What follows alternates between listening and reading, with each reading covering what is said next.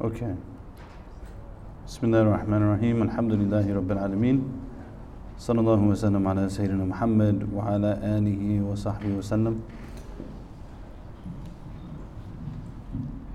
Start by praising Allah subhanahu wa ta'ala, by sending peace and blessings and requesting mercy for our messenger sallallahu alayhi wa sallam, peace be upon him, and all of God's messengers. So last week we started a new topic, and that topic is Futuwwah. And we had spent a little bit of time talking about what is the definition of this concept. And we had said that Futuwwah is basically, to put it in like a kind of easy to understand way, it's basically like the warrior code of the prophets. You know, I think that's like kind of the cool way to think about it. It's the warrior code of the prophets, because the prophets are coming to teach us, peace be upon them, the best way to live. You know, and we had talked about, I think last time, we had talked about how there's layers of guidance in Islam, right? So like there's the layer of guidance that's kind of like the lowest level. You say, if you accept this, you're a Muslim. Alhamdulillah. And that's okay. There's no blameworthiness in that, right? But also part of what we're striving to do is to recognize that what the prophets give us is a code that lays out a whole path for us.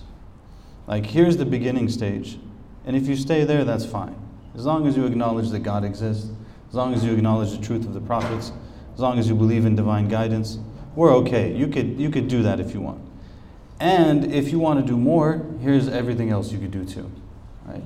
You can do these extra prayers, you can eat in this way, you could do that, you can have this kind of elevated consciousness that'll make you live in a different way.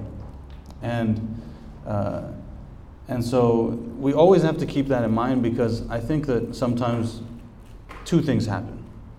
One thing that happens is we look at the highest of ideals, and then we use those highest of ideals to guilt trip other people about their behavior. You know, basically we have a two-fronted guilt tripping process. Unfortunately, in our community, guilt tripping seems to be one of our default ways of functioning. So the first guilt tripping is that we do it with like other people. Now, here's the highest of standards, and then you look at this other person and say, you're not upholding this highest of standards, you need to uphold this highest of standards, you should be ashamed of yourself, you should get the whatever else. You know, we do that whole thing. Sometimes a little bit of that is motivational and not destructive. You know, there's a difference. And then the other one that we do is we look at ourselves. We see these highest of examples and we look at ourselves, and then we kind of like guilt trip ourselves. We start to be upset with ourselves, like, oh, I can't do this thing, I can never be this, I can never be that. These things that we read about, these stories, well, I'm just this person, you know. I don't even do this thing right. I can't remember how to pray properly actually, and like I don't know how to do any of these things, and like then all these stories, they're so high and they're so like, both of these responses are not the right response actually. Like if you think about someone, maybe someone goes into business, right? What are they going to do? They're going to study business, and usually they're going to go to the library, they're going to go to the bookstore, and they're going to start to take out the biographies of people who've been successful in business.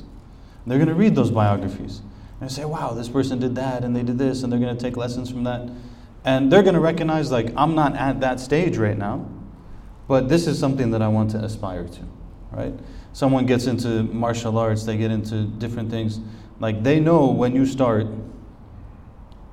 you just suck. Like, for most people, that's how it is, you know? Especially if you're dealing with someone who actually knows what they're doing. There's like some video popped up on my feed today. It was pretty funny. It's like I don't know who the guy is, right? But he's like, he starts off the video, he's like, if you don't know how to fight, here's my advice to you. Don't fight. I was like, that's actually really good advice. Like, if you don't know what you're doing, you don't know what you're doing. It's okay. But you don't look at like, someone doesn't then pick up like they watch UFC and they think about themselves like, you sit down and be really upset, like, oh man, I'm just like such a bad fighter, I'm not really good. That's not going to take them anywhere, right? So when we read these stories and we have these amazing stories and ideals that we have in our history, it's not to be like, oh, I'm so bad. Say, okay, human beings can do this. And even if I don't get all of that, I want to get some of that. You know what I mean? Like, I want to be able to. It's like we were talking about some people recently, and I was like, man, you know, like, I don't even have to start on the team. I just want to make the cut, you know? Like, I'll be the guy who sits on the bench and shows up at practice and, like, gets dunked on all the time, but I just want to be on the team. You know, we were talking about, like, righteous people. You know, like, I don't have to start. I just want to be there, you know? We're not always going to, like, be these standards, but we might have glimpses of it, right? And so the way of the Futuwwah, this Muslim, like, the warrior code of the prophets, is basically saying, like, okay, you want to aspire to something, this is what you aspire to. Like, the Prophet ﷺ is never going to tell us, you can't eat this and you can't eat that and you're not going to. And then at the same time, his wife is going to say, like, for 3 months in our house, there was no fire that was lit. And it was just water and dates, that's all we had. I think you can fairly assume people probably brought them some milk, they probably brought them some food from time to time, but like their own internal household thing was that wasn't happening. But the Prophet ﷺ is not going to come and like take the person who's living comfortably but halal and shame them, right? But he has a different example, sallallahu alaihi wasallam, because his warrior code is next level, right? So when you go into the house of the Prophet sallallahu alaihi wasallam, you don't find anything. You can find like little. They have these, what are those called? Simulations now. They have, like, you can search it online. You find a simulation of the house of the Prophet sallallahu alaihi wasallam. You find it, right? There's nothing in it. There's like a little thing you sleep on. There's a bowl for food and water and stuff like that. And there's like and there's a bow, of course. And there's like a staff and there's a sword and there's a shield and like that's the house sallallahu alaihi wasallam. You know, does everyone else have to live like that? No, but that's how he lives sallallahu alaihi wasallam, right? And you see that from like the senior Sahaba, senior companions of the Prophet. Like there's a story, one of them, I think it was Abu Darda or one of them, they went to Syria area after the death of the Prophet sallallahu alaihi wasallam. And someone visited him and he just started crying, you know, and he was like, the Prophet died and we left his teachings and we just became engrossed in this world. And then the person who's telling the story, he's like, then I looked around and there was nothing in his house. Like there was a bowl and he had like 2 garments to wear. He's like, we got overwhelmed with this world, you know. So this was a standard that again, it's not like, oh my God, I'm so bad. Like, look at me, I live in California and I like fresh coffee in the morning and fish burritos and like, you know, I like the San Diego fish burritos over the LA ones because they're like a little bit different and I'm such a bad person. No, but like there is a next level to live. And this is going to sound really funny, but one of the popular films that I've enjoyed in this regard are the Ip Man films. Has anyone seen them? Ip Man, the Wing Chun, you know. Those are amazing. Like actually when you see him and you see the way that he carries himself and like how he deals with these different conflicts and where the limits on like, there's like a time in their life when he's very wealthy and there's a time in their life when they lose everything and there's a way that he deals with both of those, you know, like it's really, we need that kind of stuff actually, because a lot of times when we're talking about these things, we're talking about them in theory, we don't actually see them. That's why I think people like the Ertugrul show so much. You know, yeah, it's fun and it's entertaining and like everyone in Latin America is watching it and like it's cool. But at the same time, it's really nice to see an image. Like what does a matriarch look like? What does a patriarch look like? How do they deal with each other? What does chivalry look like? All of these kind of things, right? So these are all standards that we have that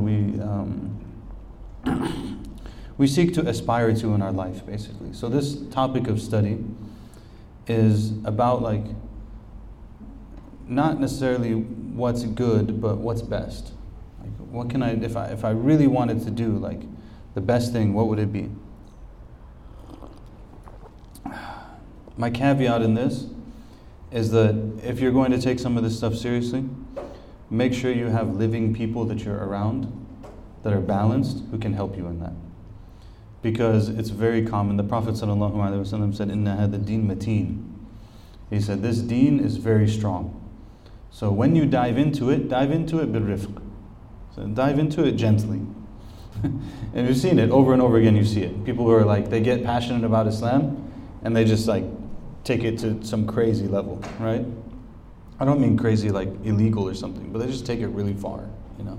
So we need people that can, like when we have passion, we need people who can kind of like temper our passion, put it in the right direction, and make it so that it doesn't go out of hand. Anyways, yalla, bismillah, enough. All bringing us back up to speed, okay? So we're on this text that we're using, and in the text we had covered points number 1 and points number 2. He mentions 40 points as principles of this noble character code, right? So number 3. Number 3 is serve all creatures with kindness, compassion, and mercy with the intention of worshipping Allah. Serve all creatures with kindness, compassion, and mercy with the intention of worshipping Allah. It's very important that those things are together. Some people are very compassionate, but they don't have the intention. What's the limitation on this? In an otherworldly sense, the limitation, of course, you don't get reward in the same way. So you just didn't have intention. But even in a worldly sense, there's a limit on it, which is that like sometimes it's easy to do what's right when it's easy. You know? What makes it so that people can uphold what's right when it's difficult is there has to be like some extra motivation, right? Sometimes some people do that in a very secular way. They just, for some reason, there's some concept that they've latched onto, and it just became part of them. You know, so they're able to uphold it even in difficult times. But if we want to have a thing that really works, it's belief in Allah that anchors all of that stuff. So it's like, okay, it's convenient today to be compassionate, but it's also convenient tomorrow to be compassionate. And in an easy time, it's good, and in a difficult time, it's also good. And what's going to motivate me is my belief in Allah. Right? And by the way, as a side point for anyone who watches too much Islamic content online and reads from nonsense things, anyone who's made a derogatory term out of compassion has grossly misunderstood this religion. So you might hear people who have coined terms, and every time I say this, someone brings some excuse. Well, they're talking about this. I'm like, look, man, am I an idiot? Like, I know what they're talking about. I know what their critique is. I know what their thing is. And I'm telling you, if you make a derogatory term out of something that's an essential characteristic of the Prophet ﷺ, you have grossly misunderstood this religion. Not a little bit, grossly. You're totally off. If you don't know what I'm referring to, you just don't know. But there's a big thing in the online world about compassionate imams, and like this, and as a derogatory term. You know? Think about that. Like the Prophet ﷺ is sent as a compassion, mercy to the worlds. That's the primary description of the Prophet, peace be upon him. How can you make a derogatory term out of the primary description of the Prophet? Something's really off. Anyways, just put that one in the back of your head, use it, save it for a day when it comes up, if it hasn't come up yet. All right. So kindness, compassion, and mercy with the intention of worshipping Allah. He starts off with a story. He said it's narrated that Abdullah bin Ja'far went to one of his farms and came across a young servant who was being offered food. When the servant was about to eat his meal, a dog approached him. So the servant here is actually a slave. This is a whole social political situation, but 1,000 years ago they had slaves, right? It's a reality. So but the rest of the story won't make sense if I don't clarify that translation. Okay. So the slave was about to eat this little bit of food that they had, and a dog came. And when the dog came, the slave gave some of the food to the dog. And then it looked like it wanted more food, so he gave a little bit more to the dog. He gave a little bit more to the dog. 3 times, all his food is gone. Abdullah bin Ja'far, he saw this, and he asked him, he said, how much food do you get in a day? Like, you just gave the dog all this food, how much food do you get in a day, right? He said, what you see is what I get. Like, that's the entirety of my ration, right? And then he said to him, "Why do you share most of it with the dog instead of keeping it for yourself?"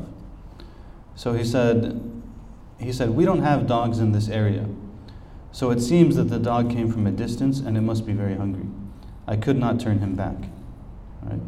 This is the slave saying that. Abdullah bin Ja'far said, "So what will you do today without any more food?" And he said, "I'll just be patient." Like, it's that simple, right? The dog came. We don't get dogs here.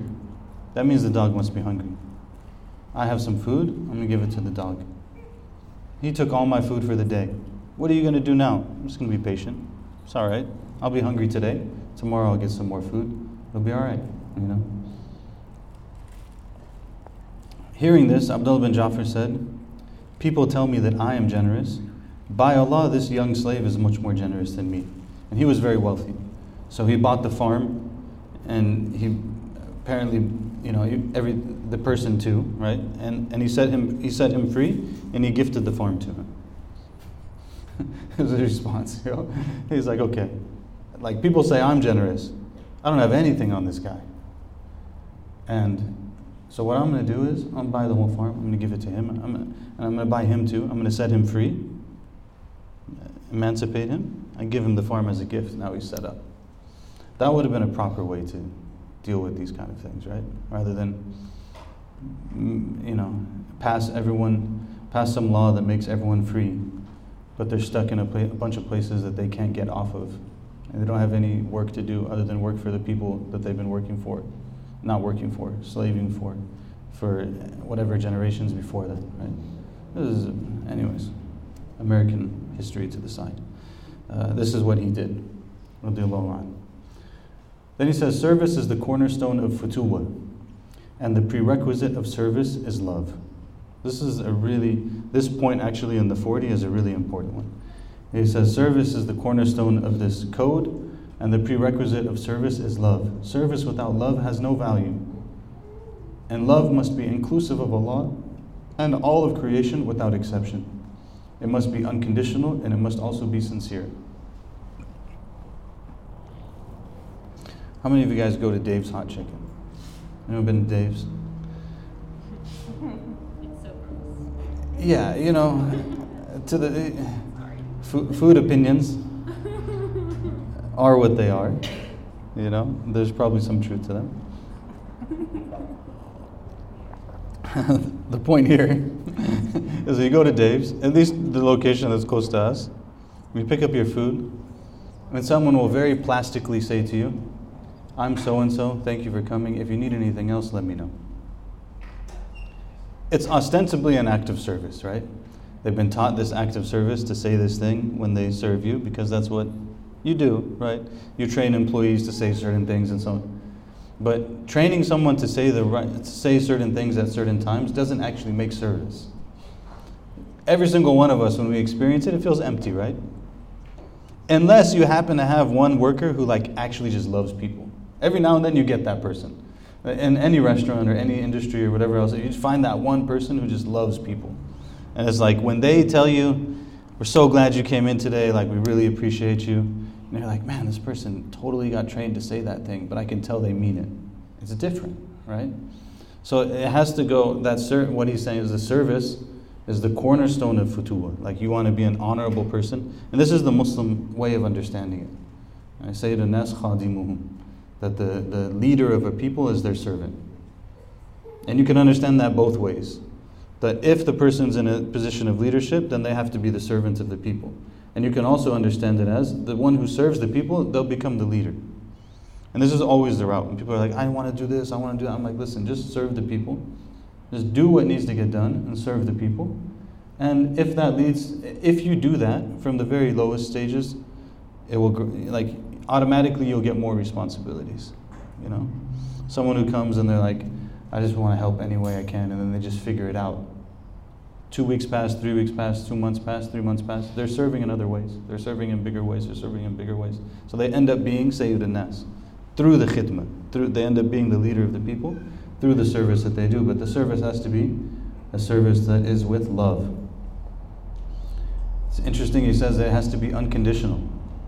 There's a lot of things you read them in the tradition and you're like, wait a second, I thought that was like some Christian thing. Some people think that.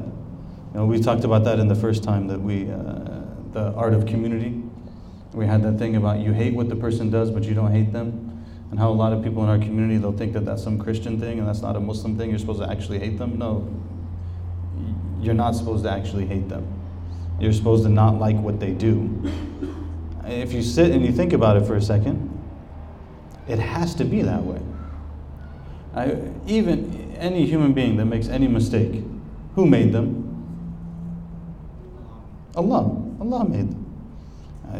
You can't just hate them. You can hate what they do for sure. But we believe that human beings are created good. That's what we believe. They might make mistakes, they might do different things, they might have trauma that they need to get through. They could have any number, we know human beings are complicated. But Allah still made them. So we love them. And that's it. It is actually that simple. Kullukum min Adam wa Adamu min turab. All of you are from Adam and Adam is from dirt. It's that simple. Black, white, Asian, Latino, whatever else it might be. Arab, non-Arab, African, whatever people are. Doesn't matter. Everyone came from the same place. And all of those human beings can be served. And sometimes I think, like if we have honor and we have dignity, then we can serve with humility and still have honor and dignity. It's okay, And you see the way that it changes people's lives.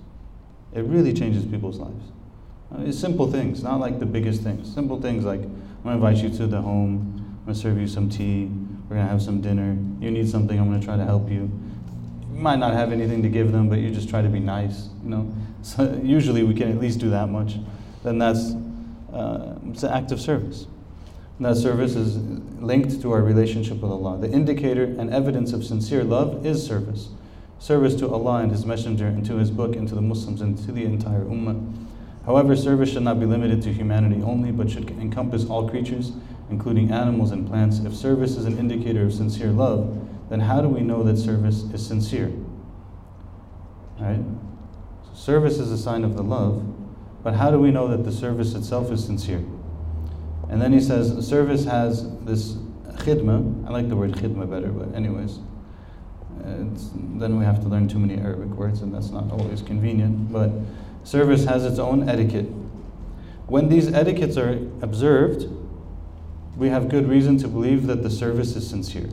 So this is what he's going to give us next. Okay.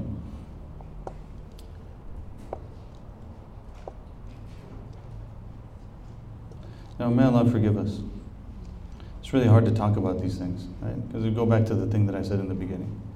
You talk about it, and you're like, SubhanAllah, I don't do any of these things. Like, so why are you talking about it? It's like, it gets kind of problematic, That's actually one of the reasons why, I've said before, I really like to teach from text.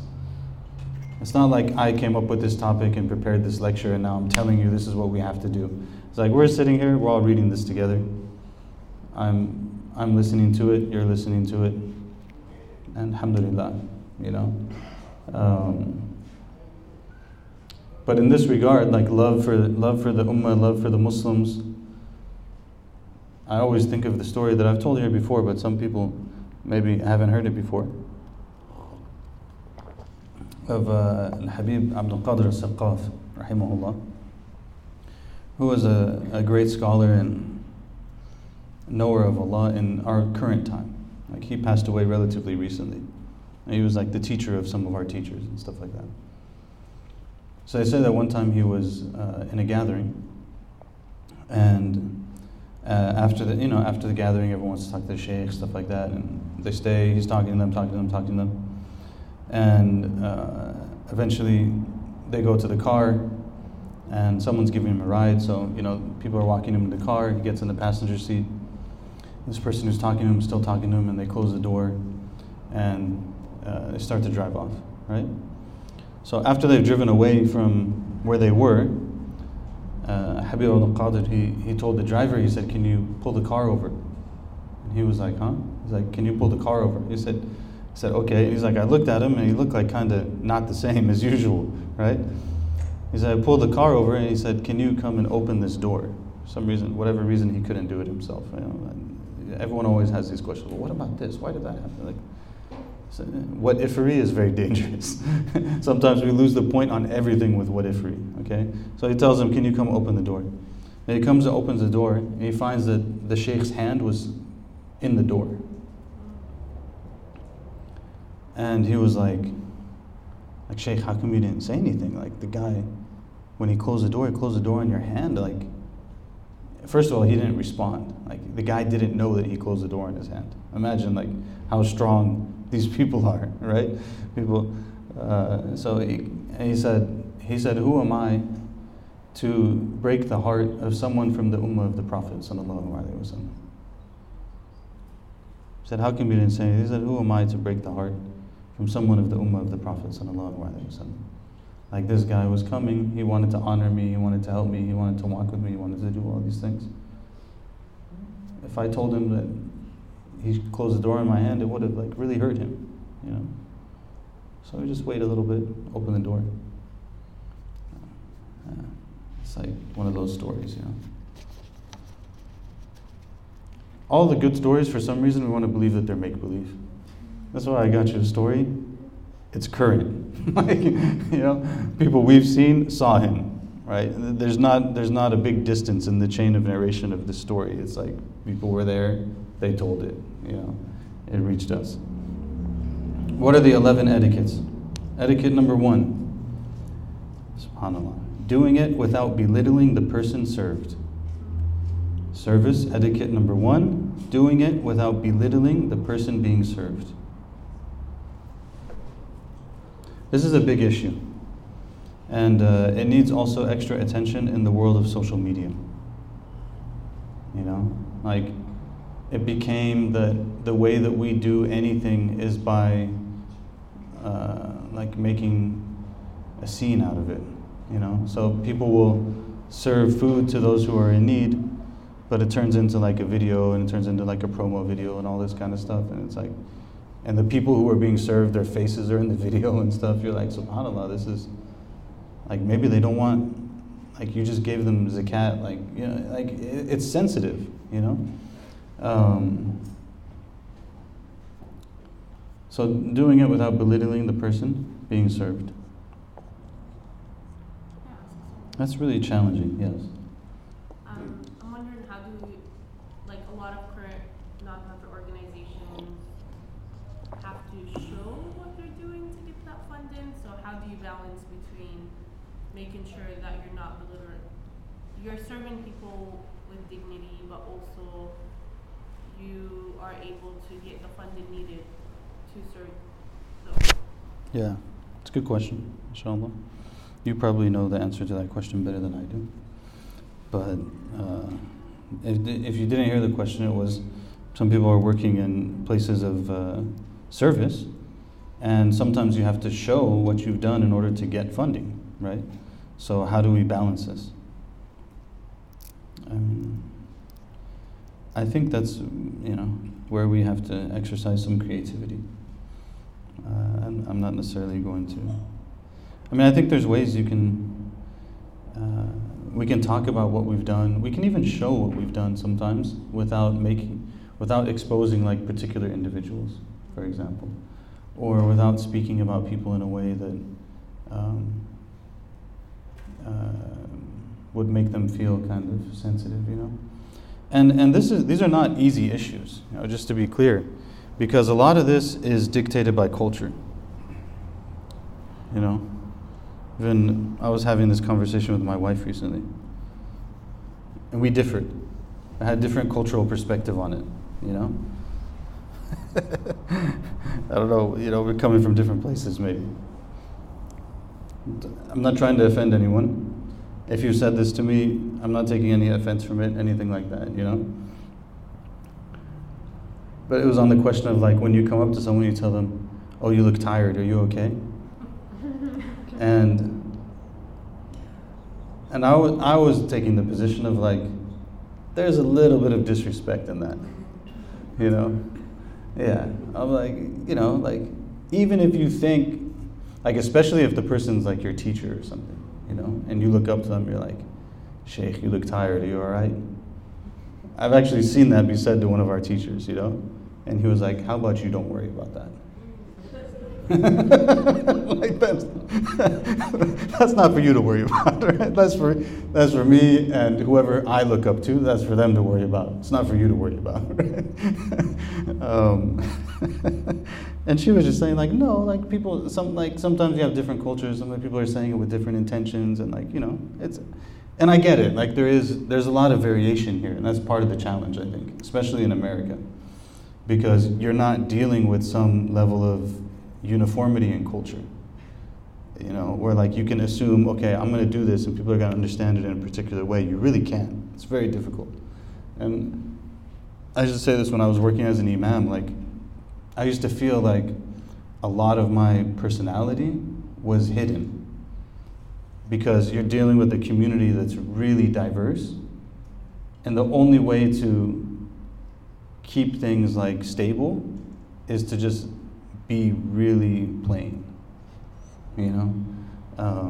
for better or for worse.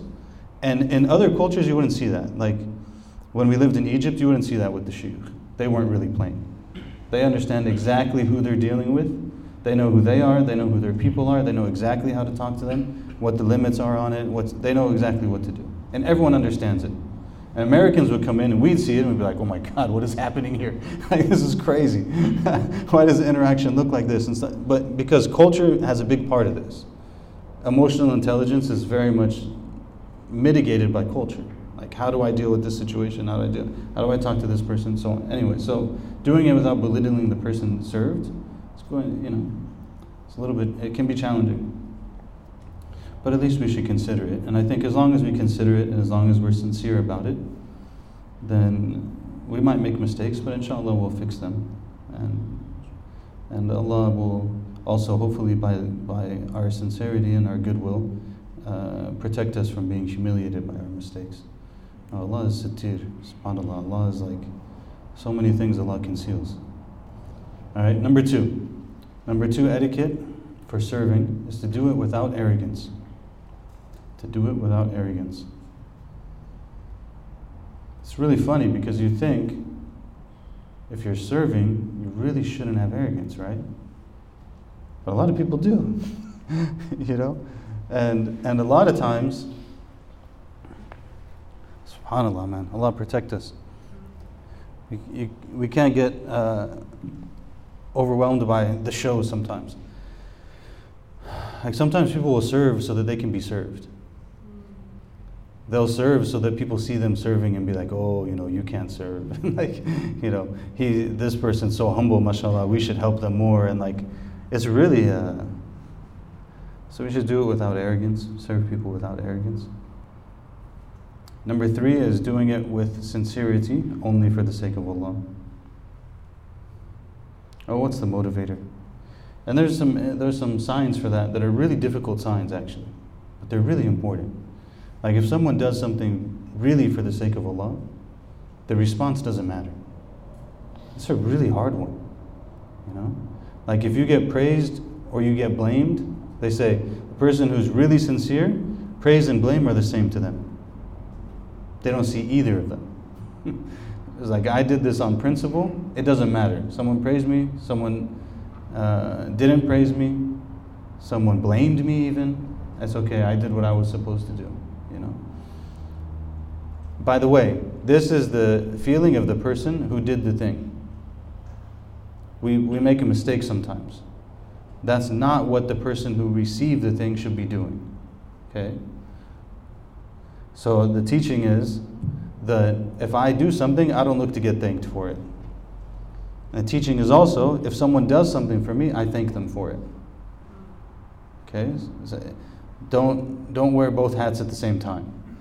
And again, like one of the most important principles of etiquette and of conduct code and all that kind of stuff is, I'm looking at it for myself, not for someone else. So if I'm looking for someone else does something for me, I'm not looking at it like they shouldn't want to get thanked. I'm not going to thank them. Oh, what is that? That's not my problem. My problem is, someone did something for me, I need to thank them. That's the sunnah of the Prophet ﷺ. Whoever doesn't show gratitude to people, they're not grateful to Allah. That's what the Prophet ﷺ said. So, number 4, seeing the service as the right of the needy. Seeing the service as the right of the needy. We're not doing them a favor. This is their right. We're people who live together. Sometimes some people have more, sometimes some people have less. And everyone's still a human being, everyone still has dignity, everyone still has honor, and everything comes with rights and responsibilities. And so if one of us is in a position where we're able to help those who are in need, then that's their right over us. It's not like we did some sort of tafaddal alayhim, like we didn't honor them in some sort of way because we serve them. A'udhu billah. Number 5 is not expecting anything in return. Not expecting anything in return. We already talked about that. Number 6, doing it with the intention of worship. You might be thinking, didn't he just say doing it with sincerity only for the sake of Allah? And now you're saying doing it with the intention of worship. Isn't that the same? Is it the same or is it different? What do you think? Slightly different? How is it slightly different? Anyone? It could be Asnawi, it could be anyone. If I say like my purpose in being is to worship Allah, then you're fulfilling your purpose in life. Versus like you can be sincere and not fulfilling that like goals. Like, and there's examples of it in like real life. I think. Yeah. I think like with parents might have different intentions at different times. They're both good. There's no like badness in serving them. But one is like, God made me for this. And one is commanding to do this. Yeah. So we could be sincere. So if we understand like worship as part of the purpose of our existence, right? Like we could be sincere about why we're doing something but not feel like we're fulfilling our purpose. But actually if we see it as worship, then we know that not only is this something that I'm doing for the sake of Allah, but it's part of why I exist in the first place. Like this is why I'm here. And also it brings a different flavor to it. So part of worship is devotion. Part of devotion is loving. What's the word Shaykh Yasir Fahmi uses all the time? Loving submission, I think. Loving surrender. It says loving surrender. Loving surrender. Yeah, he uses loving surrender a lot. As like this is ibadah. Ibadah is loving surrender. It's like there's a feeling of I've committed myself with love and devotion to you, Allah. And so when I'm doing this service, I'm not just doing it for your reward or something, but I'm doing it because this is like what I'm supposed to be. This is what I'm supposed to do, and this is a worship. Okay. Number 7, not thinking about it later. Not thinking about it later. We're not keeping tabs. Not keeping tabs. So much of if you need to build a resume or something, just write it down somewhere and then forget about it. And go back to it when you need it for your resume. But otherwise, just forget about it. You need to be like, sit down and be like, okay, I did this favor to this person, and this favor to this person, this favor to this person, I helped this person. All of that would be against everything else. And of course, the Prophet ﷺ taught us that one of the people in the shade of God on the day when there's no shade but His is the one whose right hand gives so freely that their left hand doesn't even know what they did. Right? They're just giving. The best thing actually is to get this habit. Anytime, and don't only think about money. There's a lot of things we can give. Money is one of the things that we can give. There's a lot of things that we can give. But we should get in the habit of just giving. And don't think about it. Inshallah. Number 8, not doing it to show off. Not doing it to show off.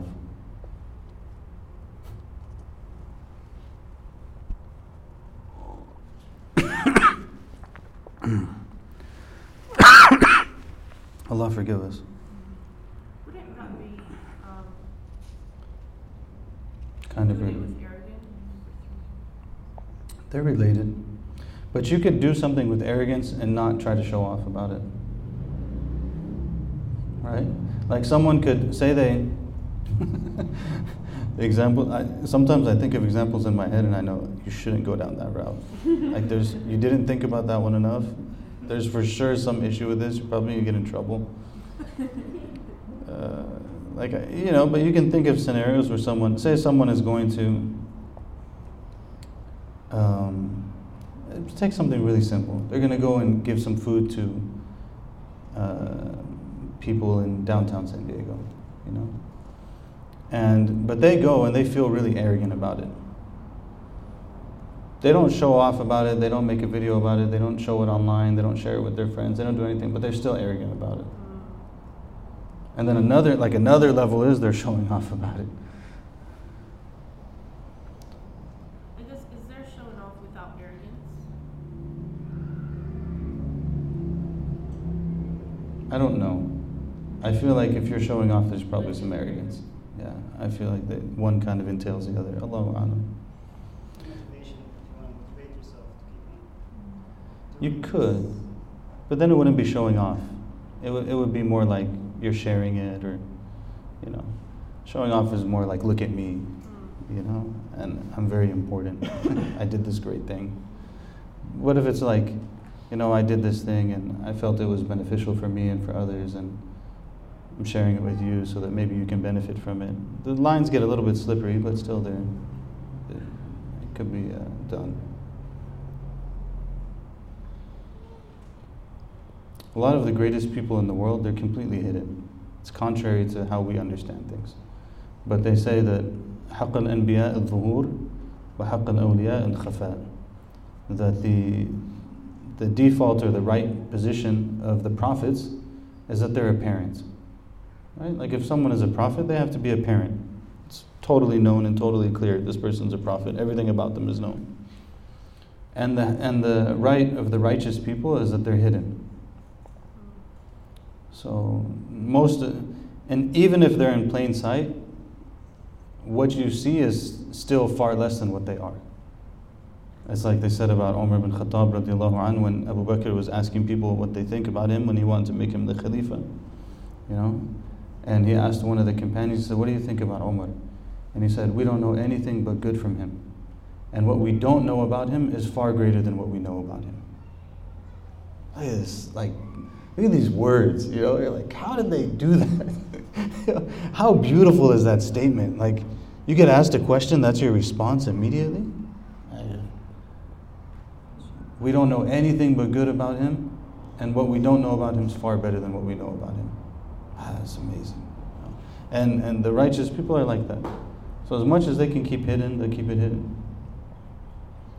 Again, sometimes we have practical considerations. We live in life, we live in community, we don't only give charity in secret. Even the Quran says that, right? That Allah praises those who give charity in secret, and He praises people who give charity in open. Sometimes we have to also, be part of developing good cultures and be part of pushing people towards good and so on. It's okay. Again, it's not to blame one or the other, but it has to be done without showing off, either way you look at it. Even if it's become known and it's publicized, it should be done without people knowing about it, without them showing off. That's why actually most of the mashayikh and stuff, they don't manage their own content and those kind of things. Like if someone makes a video that has a clip of them saying something or something like this, it's not usually them who's done it. It's someone else who did it. They saw it, they did it for them type thing. Or even if they have a system to do it, maybe they're part of the organization, the organization's like, it would be good for us if we do this particular thing, but they just won't be a part of it. We're kind of okay, whatever. It's not, but that's not what I'm going to focus on, right? So with these things, we just have to be.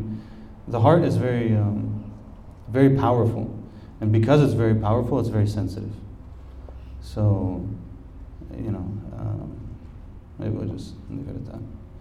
Number 9, forgetting the good one has done. It's related. Not thinking about it later. Forgetting the good one has done. They're related. Number 10, thanking Allah for granting him the opportunity to serve. Thanking Allah for granting him the opportunity to serve.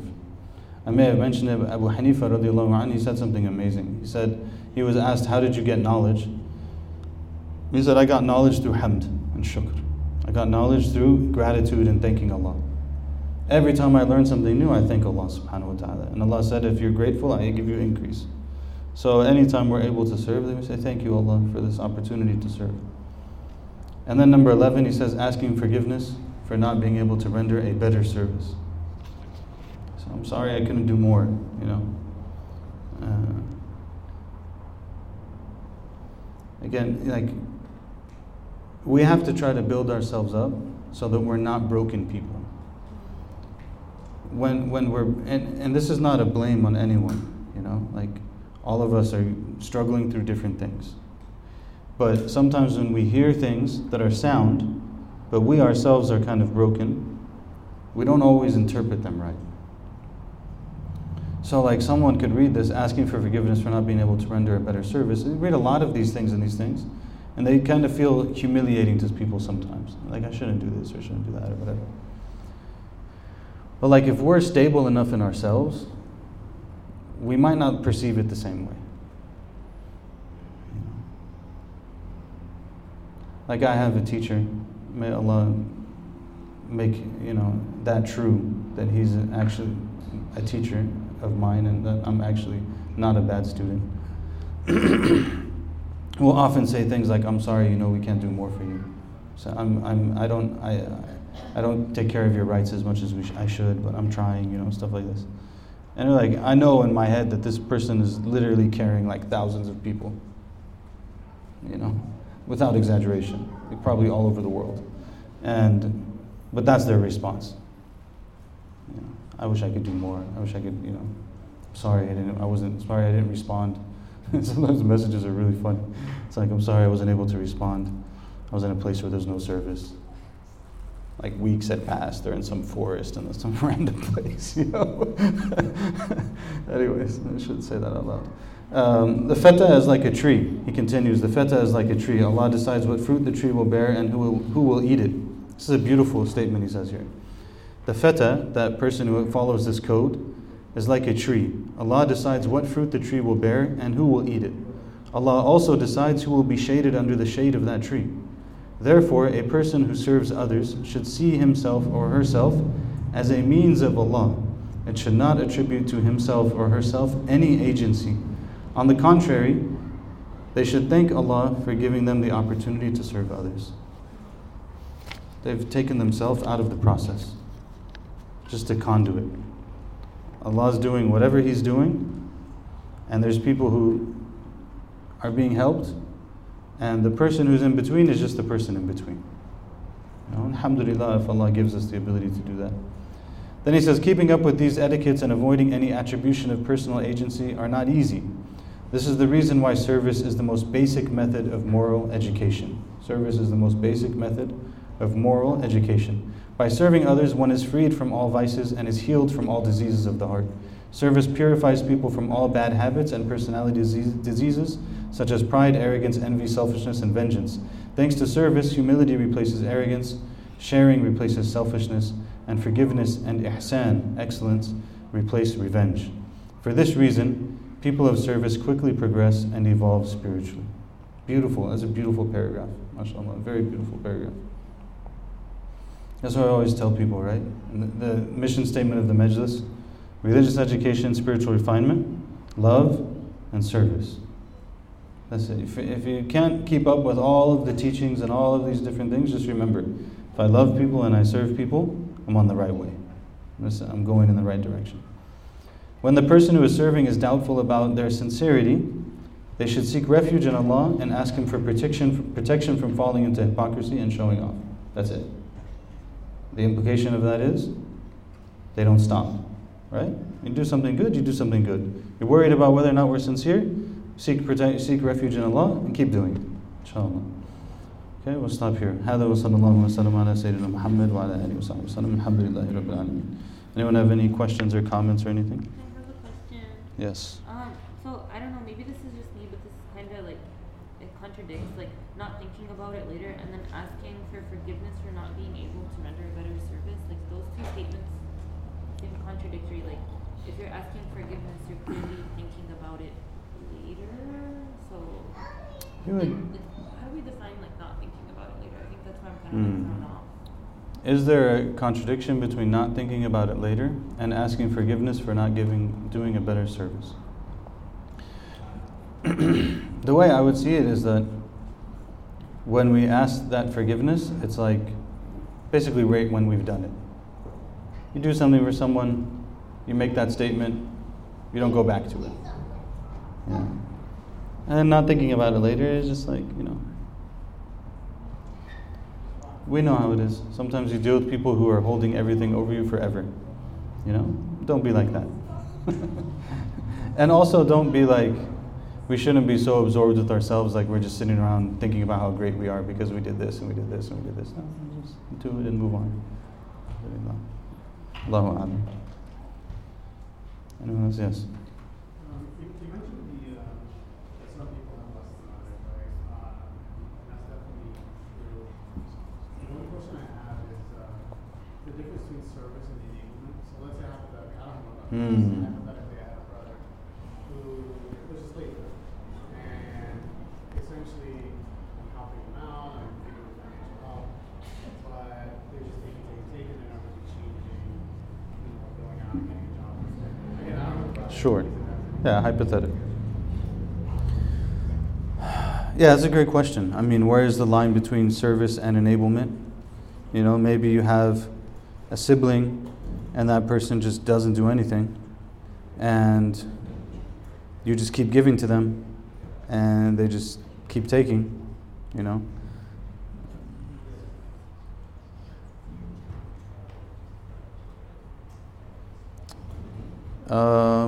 Well, there's two things that come to mind for me immediately. I think that a lot of these things these are the complicated questions, right? And I think that oftentimes with the complicated questions, they're kind of things that they get sorted out over time in conversation and contemplation experience and stuff like that. So take whatever I say with a grain of salt. But two things come to mind. Number one thing is that service doesn't always look the same way. Maybe there's a point where I'm serving person X by giving them financial support. And then maybe there's another point where I'm serving person X by telling them, look, for the next 4 months I can continue to do this for you, and here's what we're going to do over these 4 months. You're going to do this and this and this and this, and I'm going to help you get on your feet and everything else, but you have to do this. So that's that's number one point that comes to mind. Maybe that's what your service looks like. The second point that comes to mind is human existence is very diverse. The reality of it is that there will be people who just need to be supported. And we could try to do certain things for them, we could try to empower them, but for whatever reason, maybe it's for a long time, maybe it's forever, they're just going to need some support. And I think that in kind of like traditional societies, that was understood. Like you have a big family, you have 60 people in your family, you have 100 people in your family, you have 15, maybe you have like 15 brothers, And there's one of them that everyone just knows, like, this guy's not going to get his thing together. And the other 14 brothers are just like, we're probably just going to be supporting this guy for a lot of his life. And they would build their homes and their communities and their architecture and everything around this reality. And no, we're not, like in the end of the day, they're not just going to sleep on the street because they're still our brother. Person's still my brother, And if I have to pay his bills for his whole life, then alhamdulillah that Allah gave me the ability to do that. And, may Allah protect us from being in a situation where we're not able to. And that's honor, Maybe that's not the popular answer. People don't agree and stuff, but like, zakat's there for a reason, And the most deserving people of zakat are our own family members, if they're not from our dependents, right? Like we have family members who are not, if they're from our actual Shari'i dependents, we're required to take care of them anyways. But if they're not from that category, they're still the most deserving of our charity. And I think that sometimes it's just the case. And that's what makes, go back to Ertugrul, right? The true Bey, right? Like the true leader of the tribe knows this. I'm going to have people, they're just not going to produce the same way as other people do. And they're still part of my tribe. And I'm going to try to control their harm. And we're going to manage the situation the best that we can. And that's just part of honor, that this is, we deal with that. And I think that our society, as our American society, doesn't really have this at all. And we see the disgusting consequences of it. People are just thrown out like they don't matter. And people matter. And it's not that we don't have enough resources. We have so much money in this country, it's unbelievable. So if people need to be treated like animals still? Why are they treated like animals? It's horrible. May Allah forgive us. But anyways, truth is probably in between those somewhere. Anyone have anything else? Yes.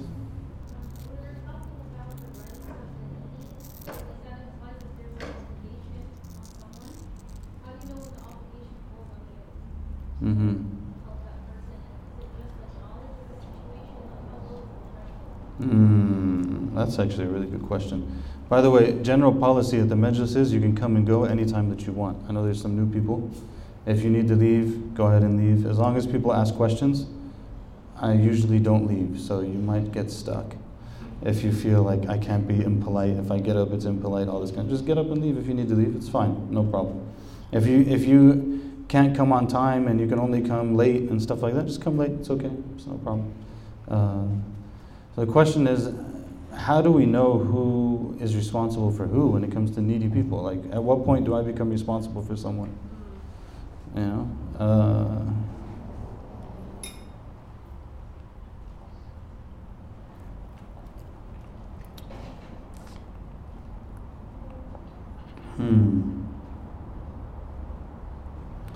So we start at the first layer is people who are actually under my financial responsibility, shara. And that's a whole category in fiqh. I can't do it off the top of my head, and we can't do it today. But certain people are responsible for everyone. Like a father is financially responsible for his wife and for his minors, dependent minors. Technically speaking, he's financially responsible. If they cannot do that, that's a different conversation. But let's assume that the person has enough to be able to do that, then they're responsible for that person. If they have a sister, for example, and their parents have passed away, and their sister is like a widow, or their sister's not married, or whatever else it might be, they're financially responsible for their sister. So there's a number of different possibilities. Okay. Second layer of responsibility, this is zakat aside. We're not even talking about zakat at that point, right? Then you bring the next layer, which is zakat. Like Allah has ordained that 2.5% of our wealth, our standing liquid wealth, has to be paid on if it reaches a certain amount after a year, right? That payment itself should go to those who are closest to us first, geographically and lineage-wise. Lineage and then geographic, actually, but both of them together is ideal. So those would be my first responsibilities. If after that we run into other cases, I don't know, I'm just kind of stable and I meet someone in the community who's really not, and they don't really have anyone to help them, and nobody really knows about their situation, but now I do. Am I now really responsible for this person in that way? Probably not by way of obligation. As we talked about in the beginning, the difference between what we're obligated to do and what we should do, or what would be honorable to do. So by way of honor, we might be responsible for that, but not by way of sin. You see the distinction? So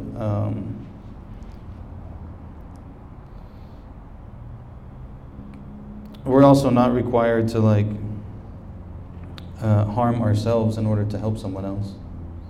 You know, again, so most of the difficult questions are probably going to fall in the realm of not being obligations, anyways. They're more like, it would be good if we did this. You know, on an individual level, on a communal level, it might be a little bit more complicated. You know, maybe the community has obligations to help certain people. Not maybe, the community definitely has obligations to help certain people. For example, it's a communal obligation that the Muslims are able to get buried. If a person can't afford to die, which is like a very American reality, right? Can't afford to die. It costs too much to get the space in the ground, costs too much to wrap the body, all these kind of things. Then it's actually a communal responsibility to do that. And not from zakat. That's not a zakat expenditure. That's a communal obligation expenditure. That's a different fund, you know. So, anyways, these are interesting things, but that's probably the most I can say on it. Yes. You said zakat goes to family members first.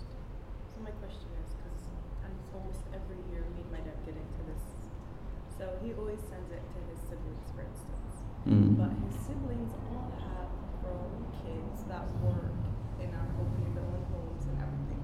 Do they still fall under they need the zakat first? Okay.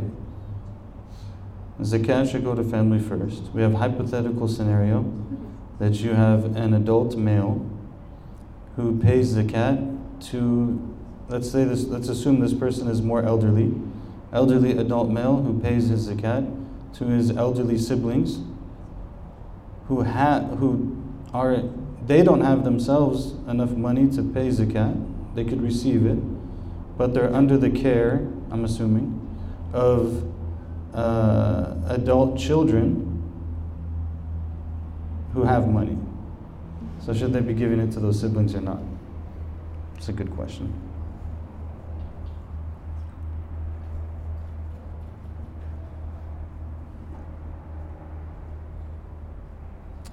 I'm not sure, actually. So this one would need a little bit of review. Because there's some interesting questions around that, you know. Same thing could apply to, like, say, we're in the US, right? Many college students in the US are financially supported by their parents. Technically, they're probably zakat eligible as like adults who don't have anything, but they're totally taken care of.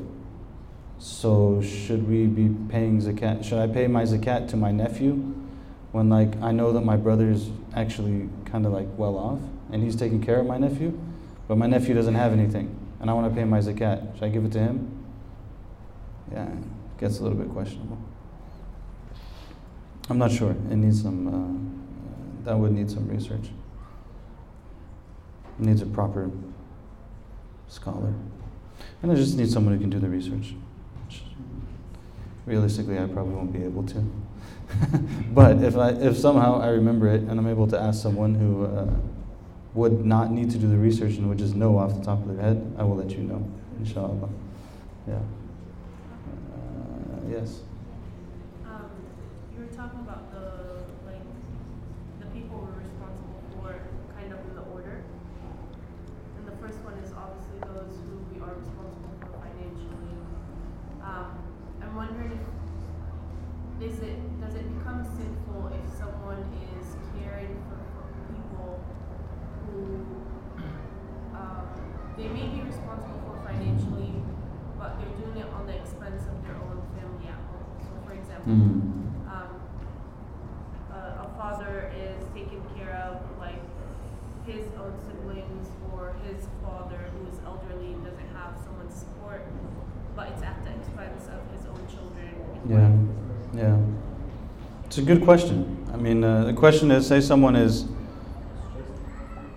say they have someone that they're taking care of, right? Say it's a family member, they're taking care of them, and that person needs that help. But they're taking care of them is at the expense of their own family. I feel like there's a lot of details here. Like what that means is an important question. Like some people would look at it like, you shouldn't be supporting them because we need to be able to like eat out more. It's You know? more like Or- actually eat. Or like eat, yeah. I mean, if they're not able to meet their basic needs, they probably shouldn't be supporting someone else. Does it become sinful for them to do so? It could be. It could be sinful for them. Yeah. If we have like Imam al-Ghazali said, ترك الترتيب بين الخيرات من جملة الشرور. That to leave the order between good things is bad. So I might have person A that I need to take care of, and I have person B that I need to take care of. But A is a higher priority. So if I take care of B at the cost of A, like the basic level cost, not the extra cost, basic level cost, could be a problem. Could be sinful for that. Yeah.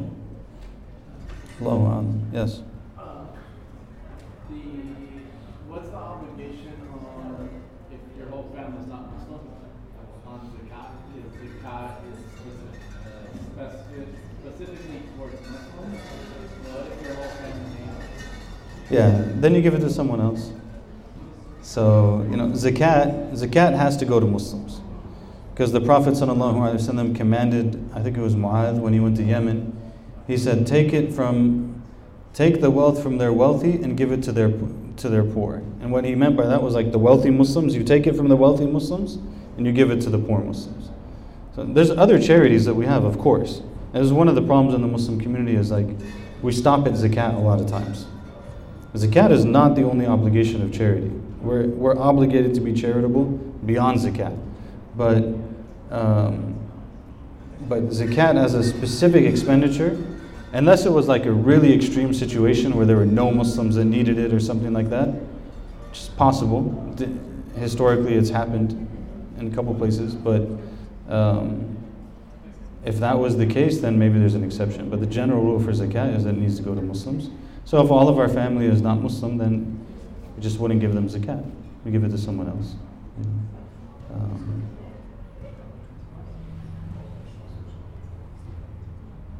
What's the zakat on $10,000? $250. Just so we're like we can understand the range of numbers we're talking about here. For a lot of us, zakat is probably not very much, if at all. Anyways, should review the rules of zakat in a different time, inshallah. Yes.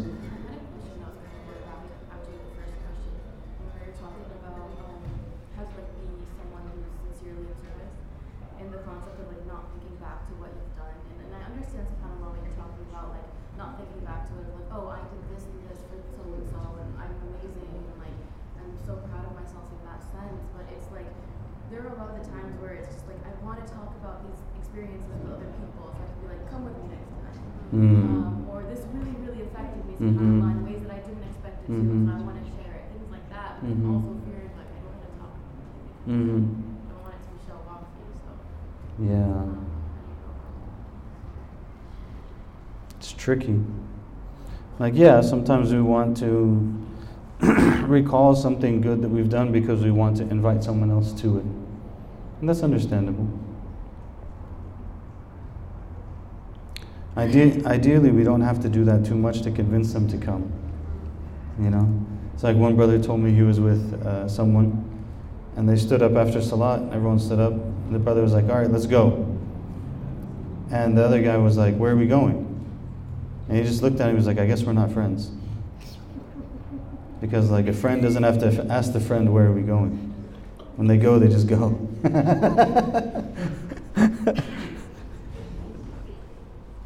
That's the old school.